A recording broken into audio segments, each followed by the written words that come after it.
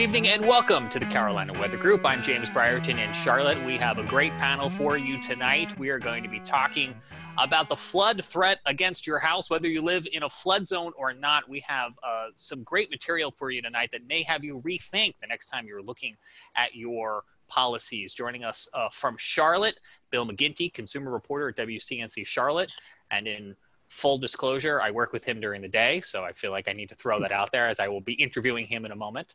From WPDE, we have Annette Montgomery, who's a reporter there, who's been doing some local reporting on this topic in their neck of the woods. And we're also joined by April O'Leary of Horry County Rising, and they are involved with this exact topic there along the South Carolina General Coast area. But we'll start more inland with Bill McGinty, who, Bill, just last week, you did a story that kind of tipped this whole thing off to us here at the Carolina Weather Group.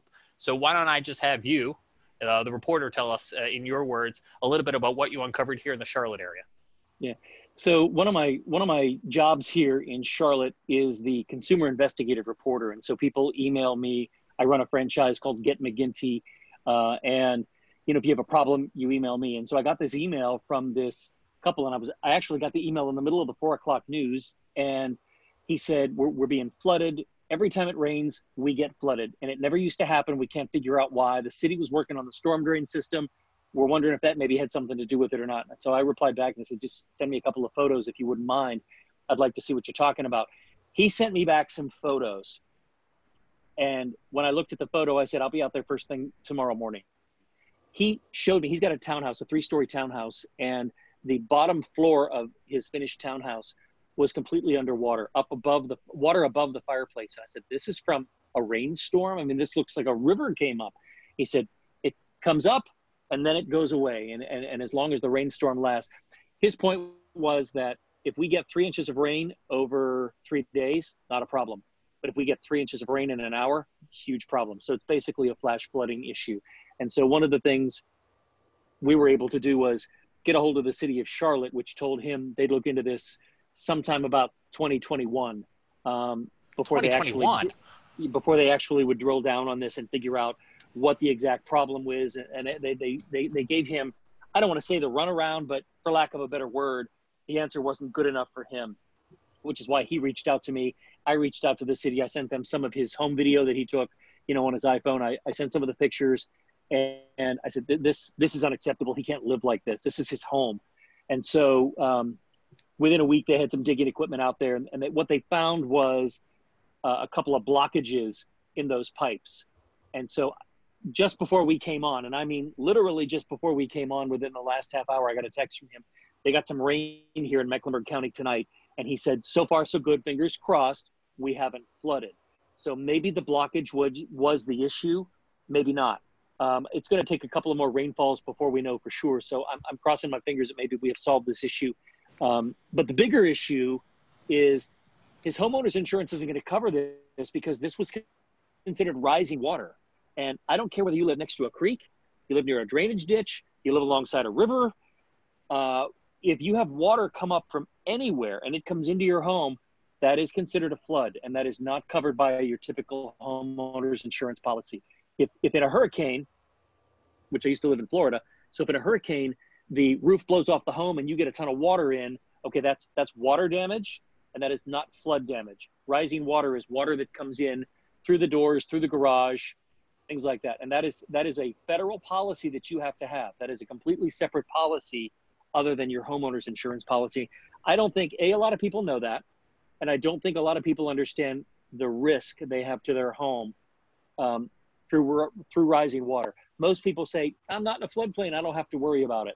I've seen plenty of those people, and I've covered plenty of those stories where they stand there scratching their heads wondering, what am I going to do now? Because their homeowner's insurance says, sorry, this isn't covered. Well, that's some good update, though. A little breaking news there, that at least today it didn't flood. And as we're recording this on Monday night, I'm looking over here at the Mecklenburg FIN system, the Flood Information and Notification System, and they had just shy of about an inch of rain there in Mecklenburg. Yeah. So let me set it up, James, if you wouldn't mind. Let me, I talked about the rising water coming into his home, and you'll see it if we show some pictures and video here. But the bottom line is, his townhome, if you can imagine this, runs this way, but the back of his town, the driveway runs down. And so you've got 4 townhomes, and the first one up at the street level is street level. But his is higher because the driveway slopes down in the back. And of course, because the driveway slopes down, you need a couple of grates down there that lead to rain runoff. And that's what was backing up. And it, of course, backs up to the lowest point, and the water came into his house. So I don't want to lead people to believe it came in from the street. It actually came in from the 2 grates that were in his driveway, but because he was down at the lowest point, water came up there. And the grates are on private property, but are connected to city-owned drainage? Yep. It's a stormwater drain. Think of what's out in your street. If you go out and you look at your street and you see those grates in the corners of the streets, that's a storm drain. And that's basically what he had, but flat in his driveway. And people will probably know from looking at those, you'll sometimes see the little placard on them that says, do not drain liquid oil and such down into those, right, because they're connected to the streams and the creeks and the waterway. 100%. Which in Mecklenburg County, as I think a lot of other places, but especially here in Mecklenburg County where we have the urban development, all of that infrastructure is needed for anyone who doesn't live here to drain off into our nearby creeks in order to keep that water flowing, ideally away from your house. Ideally. The gentleman you talked with, in terms of repayment, is the city offering anything in terms of mitigating this flood damage to his home? Well, that's the next part of the story. Step number 1 was to get the flooding stopped and to get them out there and to dig into the ground and find out what was the problem. Was it a blockage? Was it pipes that were too big flowing into a pipe that was too small and it just couldn't handle it and backed it up? So step number 1 was getting the flooding stopped. But to answer your question, that's where the lawyers get involved, and that's where the city's legal department gets involved. And they're having conversations with him that right now I'm not privy to. But, in my experience, and I'm just cutting him out of it, but in my experience over 31 years, watching people wait for repayment from some kind of a government entity, I'd say it's about 50-50 as to whether you're made whole or not.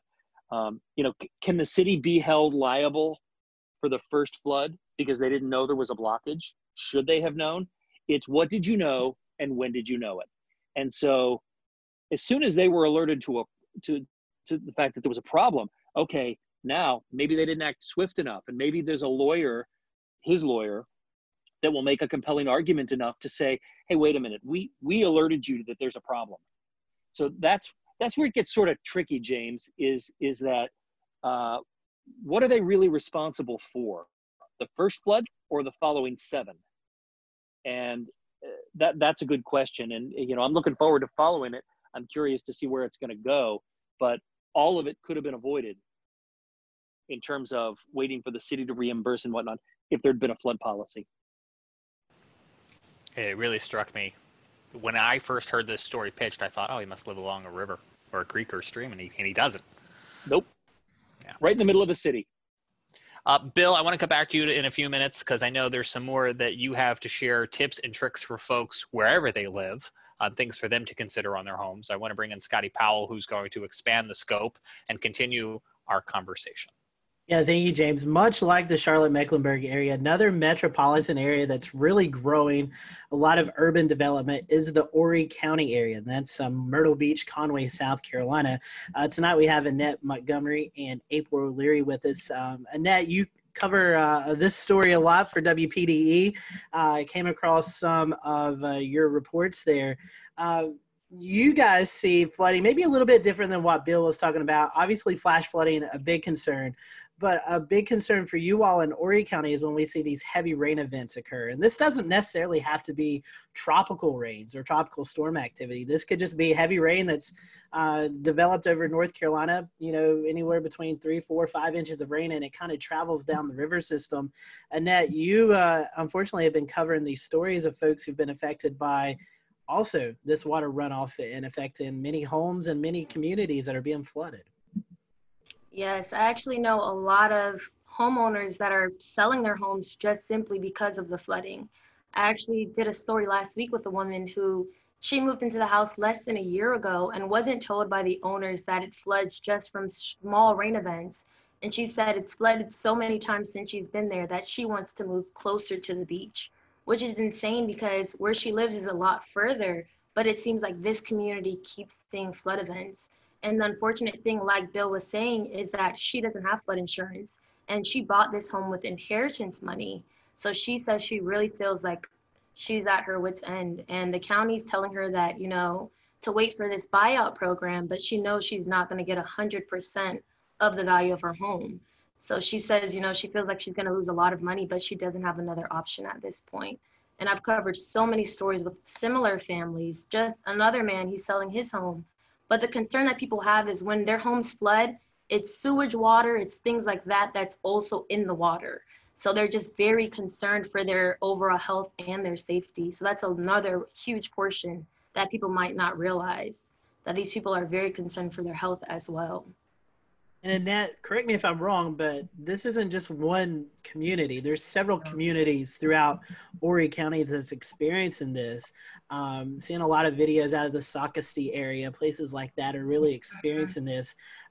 We just went through a primary. I know that was a big topic of discussion among the city council and county commissioners. What did they have to say about this as a lot of their constituents are facing this flooding threat, it seems, almost every month? Yes, just last week I spoke with County Councilman Cam Crawford, and he tells me right now city leaders are looking into, and county leaders are looking into this relocation program, but they're waiting on money from HUD. So currently right now, it's a federal government concern that they're waiting on in terms of money to get to the county. But he said the only solution they're looking at right now is the relocation program, which buys out these homeowners. And a lot of them that I spoke with say that that's a huge concern for them because they don't want to be bought out, not at the market value of their homes. But that's the most immediate solution they're looking at right now. I want to get to April in just a second, but as Bill was talking about, Charlotte, a big metropolitan area, a lot of construction, a lot of concrete, asphalt, things like that, not a lot of drainage. Horry County also experiencing kind of a big boom, a lot of folks, businesses, housing developments moving into that area. So is that playing a factor into this flooding as well? Definitely development, and I know April's probably going to speak to this too. But definitely a huge, huge, huge concern for a lot of the people living here is that a lot of these homes and developments are being built on wetlands.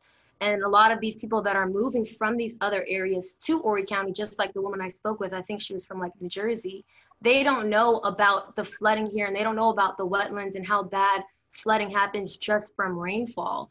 So a huge, huge, huge portion here and a huge thing that people focus on when they're speaking to these county councilmen is that, you know, development cannot happen on wetlands. And that's something that happens quite frequently.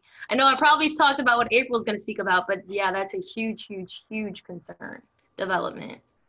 Well, April, I want to bring you in. You run Horry County Rising, and this is a nonprofit group. I want to say you're out in the field. I've been following your Facebook page. Follow the pictures and the videos. You're actually out there with the folks who are being affected by this day in and day out with your rain boots on, high water, kayaking. I've seen a lot of things going on. Tell us about Horry County Rising and just kind of tell us some of the stories that you hear day to day. Well, thank you so much. And thanks for not forgetting about families affected by flooding, especially to Bill helping to work with that family. That's a great model that I like to see in the media moving forward. But yeah, I flooded in Hurricane Florence, and prior to that was working in clean water protections. And I decided that I really thought that I could make a difference around flood mitigation and making sure our communities are more sustainable. Kind of seeing the trends and seeing the historical trends, both leading to loss of life, but also an increase in damages. And so I quit my position and created Horry County Rising. We are a social welfare organization trying to work with this vulnerable population around flood mitigation, but also trying to propel the government to have a plan. You know, we really believe that there's some good components of a good flood plan, And we're really frustrated and concerned at this point, given that this is such a significant hazard mitigation issue, but also a public health concern, that we really need to have a plan that kind of defines what our priority projects are, you know, a timeline for how to fulfill those, a funding source, a responsible entity, and really trying to explore all of the options that we have available to help reduce that exposure and reduce the catastrophic damages caused by flooding. And so, yes, we actually flooded twice this year. We flooded in February, and we also flooded in the first week of June. The last flood event is a community that actually was just built within the last 15 years. So, you know, we're essentially very concerned about future land use because we're seeing more and more homes flood. And we were really hoping that we purchase a product that can sustain a 30-year mortgage, and maybe even possibly sustain families and generations of families. And what we're seeing is we're not even getting halfway there to that 30-year mortgage, that these homes that were just constructed 15 years ago on the ICW continue to flood, continue to be rebuilt, resold to another unsuspecting homeowner. So we see these homeowners, particularly around the Atlantic Intercoastal Waterway, repeatedly flood in the 4 or 5 times in the last 5 years. But we also are impacted by these significant riverine floods as well. So that's, you know, events like Hurricane Matthew, Hurricane Florence, where we saw historical river crests. Hurricane Matthew broke Hurricane Florence's record level by 3.21 feet. It was the largest, most historical flooding event to hit this area. We've been fortunate. We haven't had too many storm surge impacts as of late, but we certainly do see concerns with flash flooding, much like you talked about earlier, Bill, where, you know, our infrastructure is aging. It was based on this assumption that we would have consistent historical rainfall trends, and naturally these really significant events, these high peak rainfall events, contribute to those flash flooding impacts, and we see damages as a result of that as well. April, obviously not mention any of the families that you work with, but just some of their stories. Can you tell us a few of those? I mean, I don't live near the coast, and I know coastal areas always hurricane threats there. We experience flooding up here in Western North Carolina, but we don't experience it like you guys do. I mean, it's just a constant, like you said, already 2 times this year, not counting all the previous years. What's their stories like? What are they telling you? I mean, I know you're the advocate for them, that you're going out and trying to spread the word. So what do you hear from these families? The first initial response, I think, to any kind of catastrophic flood event is, you know, how do I control this water? But, you know, we're really trying to focus and shift that perspective and really kind of explain that this isn't a water issue, so to speak. Yes, we're seeing high peak rainfall events, more flooding, obviously as a result of rainfall events being more frequent and more intense. But, you know, this is a people problem. You know, it's just a flood if there's no capital investment in that area. You know, we won't see catastrophic damages. So it's really about understanding what your exposure is and understanding what your risk is, and doing all you can to mitigate that risk and reduce that risk. Annette touched on it. A lot of families, we have about 80 families that are interested in that flood mitigation buyout project that should be available, but we're competing with 10 other counties, and there's only 35 million. So we're going to have a serious unmet housing crisis in the middle of a huge growth and population boom. So a lot of this is just really smart future land use. I also think we're a particularly vulnerable county, so we're among the top 5 hazardous counties. We should probably exceed those federal standards and those regulations, given that we're particularly vulnerable to flooding. We have a 100% probability of flooding if we get a hurricane, as indicated just with a tropical storm that we recently had. So, you know, these families are particularly very vulnerable. We see a lot of financial stress. They lose their financial viability. So families that are typically getting ready to retire, or maybe just bought their last forever home and in retirement, that are on fixed incomes or flooding. They just bought their homes again, within 15 years, and, they're being impacted every year at this point. So there's a lot of real concern about that vulnerability and, how that really decreases a family's financial viability. And there's very few options. Obviously, protecting yourself and buying flood insurance is critical. You can flood from a tree or a beaver or a stormwater issue, or, Eastern Carolina getting 8 inches of rain. So, at this point, it's really crucial that we do all we can to educate the community about these issues, but also work with our elected leaders and our government to really take this very seriously and, do real common sense approach, like have a plan. Annette, one more question for you. You had an article or a news story out last week, June the 15th.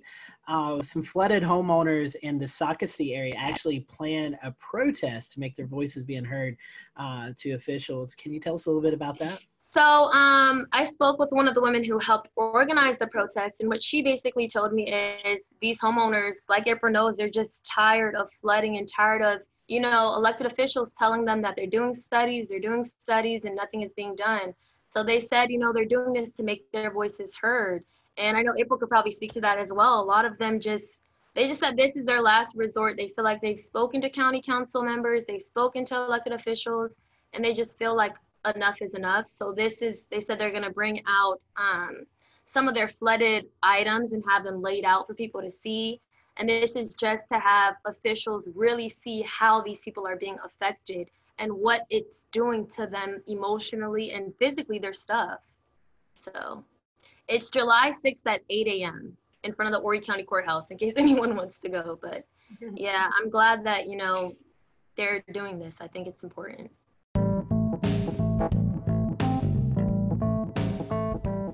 When the Carolina Weather Group returns, special commentary on the urban street flooding we see in downtown Charleston. Plus, Bill McGinty returns with what you need to do to protect your home, even if you don't live near a waterway. We're back in 30 seconds. Jared Smith, Evan Fisher are our go-to Charleston guys on tonight's episode, and I know they feel really passionate about the topic here tonight. I think that we would be remiss if Jared and I didn't also hop into this conversation and talk about Charleston. I can see it. I can see Jared cracking a smile every time you guys mention street flooding, because living in downtown Charleston, this is also an issue that we face regularly, at least once every couple of months.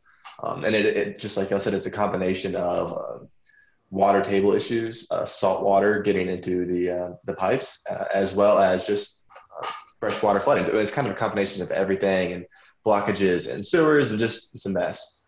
But there's a real social problem where if you drive around downtown, you'll notice a distinct difference between higher and lower income portions of the area. A lot of the higher income areas in these homes, they're well off the ground. They're at least 5 feet above street level. Versus if you go to the lower income areas, a lot of these homes are literally sitting at street level. And both areas typically flood in heavy rain events, but unfortunately, one area sees significantly more damage than the other, just because of the way that the infrastructure is in that portion of downtown. So everyone has a plan. When the heavy rain starts, people start coming out and laying out sandbags. And that shouldn't have to be where we go to every time we have a thunderstorm, but unfortunately, it is. It's a very serious problem. And Jared, you probably you've had a little bit more experience in Charleston, and you certainly run the weather page that deals with all of the reports. So I'll let you jump in here as well. Yeah, I mean, for historical reference, I used to live on Evans Street a lifetime ago, and I know that sewage water well. I know wading through that. I know losing a car to it almost. And so, I mean, there's real property damage that happens. And you know, and much as what you all are seeing in Horry County, we're seeing the same thing in Charleston. We have people building on wetlands. We have people, you know, building in places where they shouldn't be. And now we have new flood hot spots coming up. You know, Meeting in Hugie Street used to never flood. Used to be that was a clean getaway. That was an escape route from downtown when many other arteries were closed. And now it's got the same problems. You're building right at the base of the Ravenel Bridge there, and now it floods. And that's just within the last year kind of thing. And when it gets up 6.7, 6.8 feet, and it, you know, floods all around the low income housing right around the Citadel. And it's just like, and this happens. There's, you know, no advisories, nothing like that, you know, and, you know, you get a coastal flood statement at 6.8 feet because it doesn't affect a large enough area, but it affects those people. And so, you know, we've got, you know, Evan is dead on when he said we have an inequality issue when it comes to this. And suffice to say, you know, these problems that you're seeing there are endemic up and down the coast. You have, you know, and you know, you can't help but wonder, you know, there's been scuttlebutt in Charleston about them just not insuring these places anymore. Mm-hmm. and that is when you're going to finally start to see some change, because when they won't insure them anymore, then you'll start, you know, then people will be rethinking their views. But yeah, no, I mean, we have got, you know, we've got a major issue. It's just a tide, just a thunderstorm. We had a thunderstorm about a month or so ago. We had a thunderstorm set up just off the coast. Sold out a little bit, had a water spout with it. But the problem is on the north side of that storm, the rainfall rates have become so enhanced. It rained 5 inches in an hour. Wow. We're seeing more and more of those kinds of events. The Army Corps of Engineers is studying a seawall. They're gonna build a wall in the Battery, make the floodwaters pay for it, I guess. I don't know. But, you know,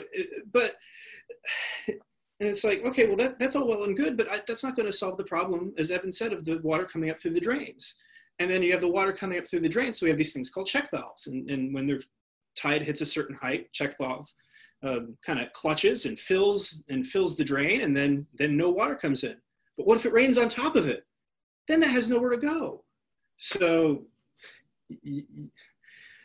when you're trying to fight the laws of physics, generally speaking, it's not going to go well for you. And we're learning some very expensive lessons in Charleston right now. I mean, they're pumping millions and millions and millions of dollars into this, but, you know, sea level keeps going up. We keep getting these heavy rain events. I mean, you know, us, you know, Charleston, Beaufort, you know, those areas, Horry County, Myrtle Beach area, all the way up, you know, Wilmington, we've got problems. I mean, we've got big, big problems.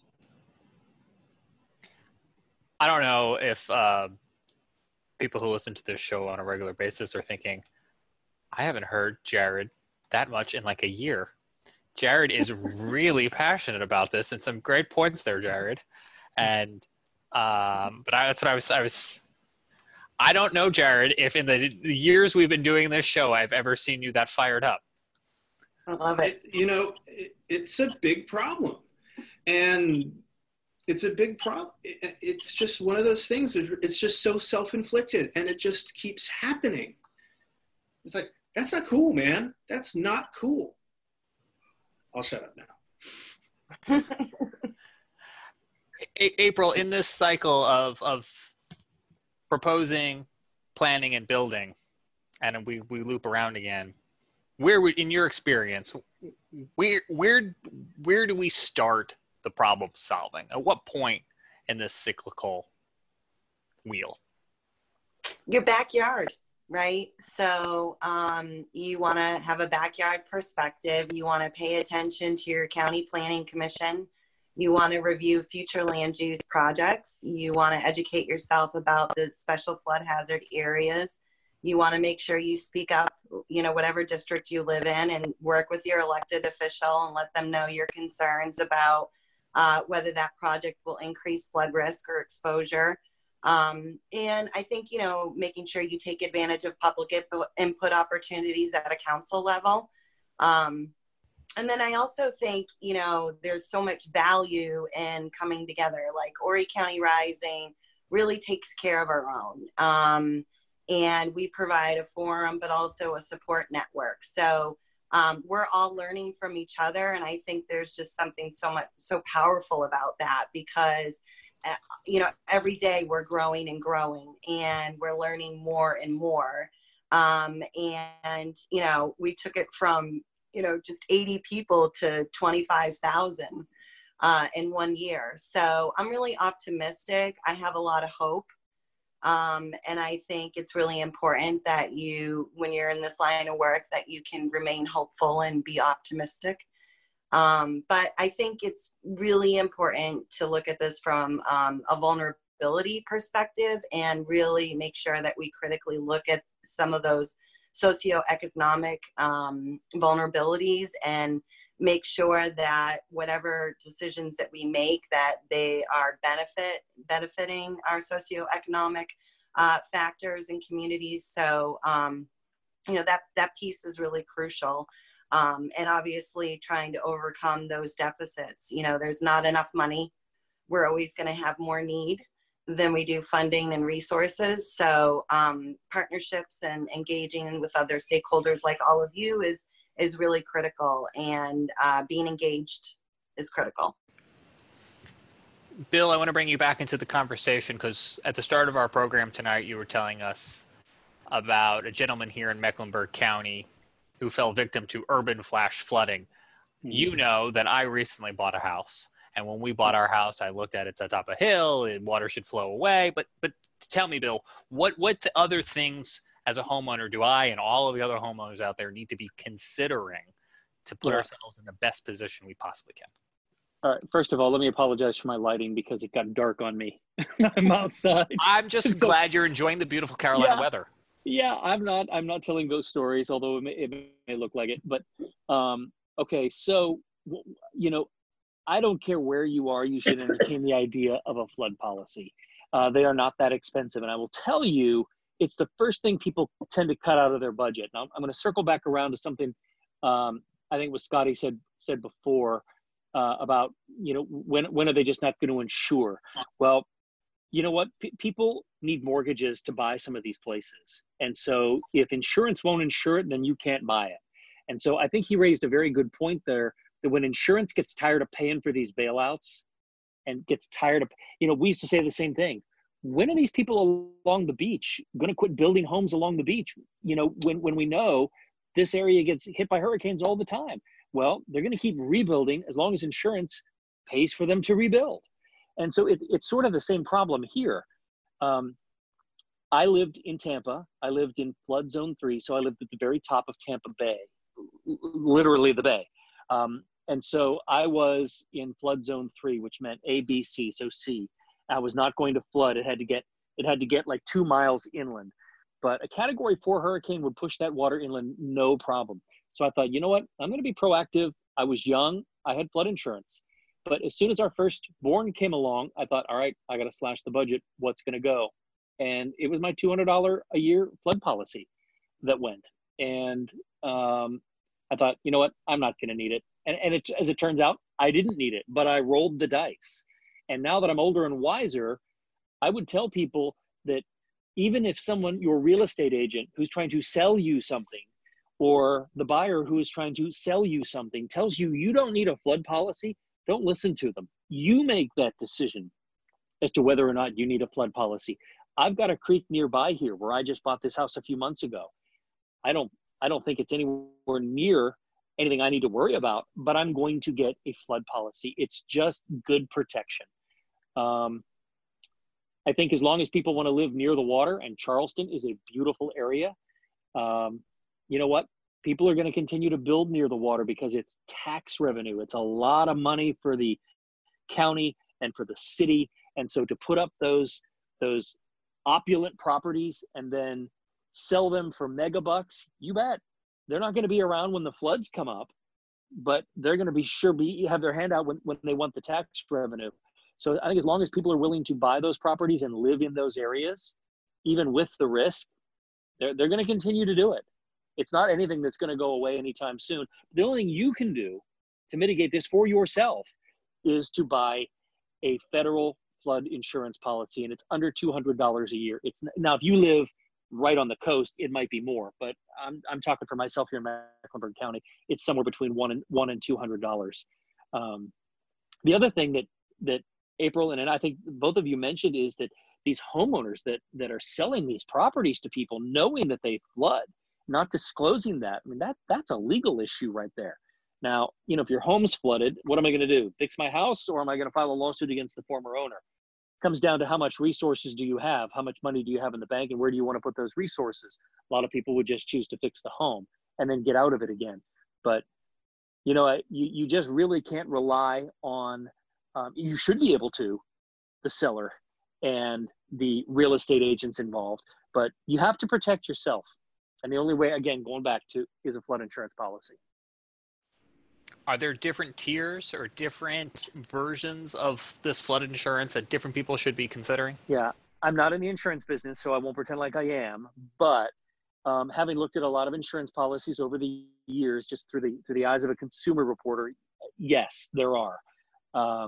You know, if you live along the coast, you're going to pay a higher premium to live there, and a lot of people are willing to do that.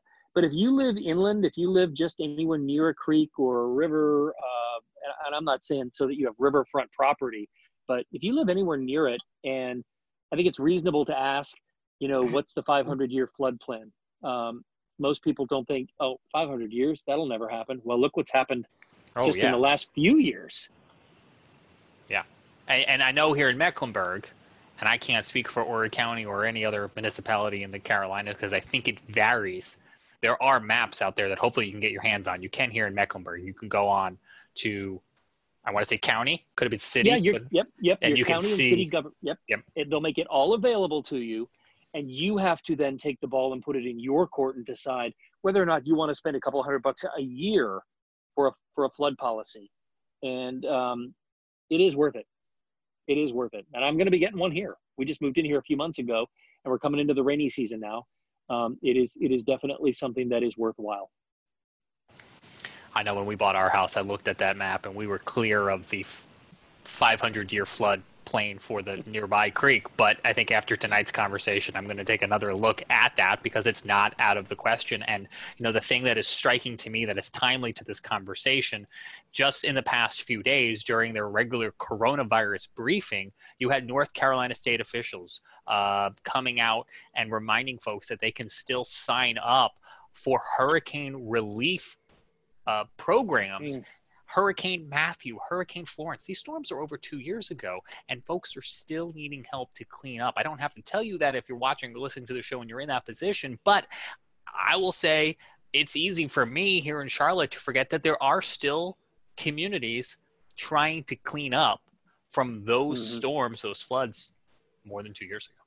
Yeah, James, let me throw one more point is, and a lot of people think that, oh, you know what, I'll just wait till I see a storm coming and then I'll get the policy. But a lot of these policies have exclusions, and sometimes they won't write 30 days before a storm. Now, nobody knows 30 days out when there's going to be a storm, but it isn't something that you should sit on your hands. If you're even thinking about it, you shouldn't wait, because a lot of insurance companies will not write policies the minute your area goes into a hurricane watch or a hurricane warning, or even a flood watch or a flood warning, or if rain's expected heavy and the meteorologist is saying, hey, I think there might, look for a flood watch. The insurance companies are going to use whatever they can to not pay you, down the road if they could. That's how they make money. That's their business model. They don't really want to pay out. And so you can't sit on your hands and wait for the radar to start spinning counterclockwise before you decide you want to do something. At that point, it's too late. You just got to hope for the best. It reminds me of life insurance. We got life insurance after my son was born, and I think it had at least a 14-day, if not a 30-day kind of waiting period. Yep. I want to give each one of you a chance to tell us where we can find you or your organization on social so we can stay informed. But I also want to ask if there's anything else that maybe we forgot to ask or we didn't ask that you wanted to get out there. And I'll start with Bill on both of those points. Bill, how can we follow you on social and get updates on this and other stories like it? The best way to follow me on social is I have a Facebook page that is station branded WCNC Bill McGinty. I put consumer stories on there. and consumer advice from time to time. I'm not super active on social, but I should be. James, I see you grinning there. Well, he will be. Don't worry. Yeah, right. But you can also find, my consumer reports on WCNC.com. I just made up for it right there, James. WCNC.com and our WCNC Facebook page. They take a lot of the content as well. I just think that it's better to tell your friends and family members if they live anywhere near a body of water that they at least investigate a flood policy. You might be surprised how cheap it is, and it's one of those things. It's like life insurance. You don't. And I had a family member that needed the life insurance after signing up for it, and you know what? It made all the difference in the world in terms of childcare and things like that going forward. So, I know we hate paying those premiums, but boy, I'll tell you, when you see rising water coming up, you're going to be darn glad you did. And I think those are some good takeaways, Bill, because I hadn't thought about that waiting period for the flood insurance. And we are just into the start of hurricane season with 4 tropical cyclones thus far here in the Atlantic Basin. Annette, how can we follow you? You can follow me on Twitter at AnnetteMTV and then Facebook at Annette Montgomery WPDE. And like Bill said, I'm going to brand my station, WPD.com. You can find my stories there as well. Hey, you got to plug them, right? You got making a lot of bosses happy. That's right. April? We have a Facebook group called Horry County Rising. Our website is horrycountyrising.com. And the only thing I just wanted to add was I just wanted to thank you all for doing this today because these families, your home is supposed to be your sanctuary and where you feel safe. And these families lose that after you flood. And so I think the more we can keep having this conversation, the better. So thank you so much. And we appreciate you all and your time tonight and your expertise in joining us here on the Carolina Weather Group. And we'll remind folks at home that if you're dealing with an issue or have something on your mind that's weather related, you can always hit us up here at the Carolina Weather Group. Or if you're in any one of these areas and you need to get McGinty or Annette, we need to come up with, do you have a franchisee name yet? We need to come up with one. If you need to get Annette, you can do that as well too, to have them help you out in some of these situations. So on behalf of the Carolina Weather Group with Jared in Charleston and Evan physically sitting in Asheville, but with Charleston in his heart, and Scotty Powell in the mountains, I'm James Brierton. Thanks so much for joining us. We'll see you back here next week for another edition of the Carolina Weather Group.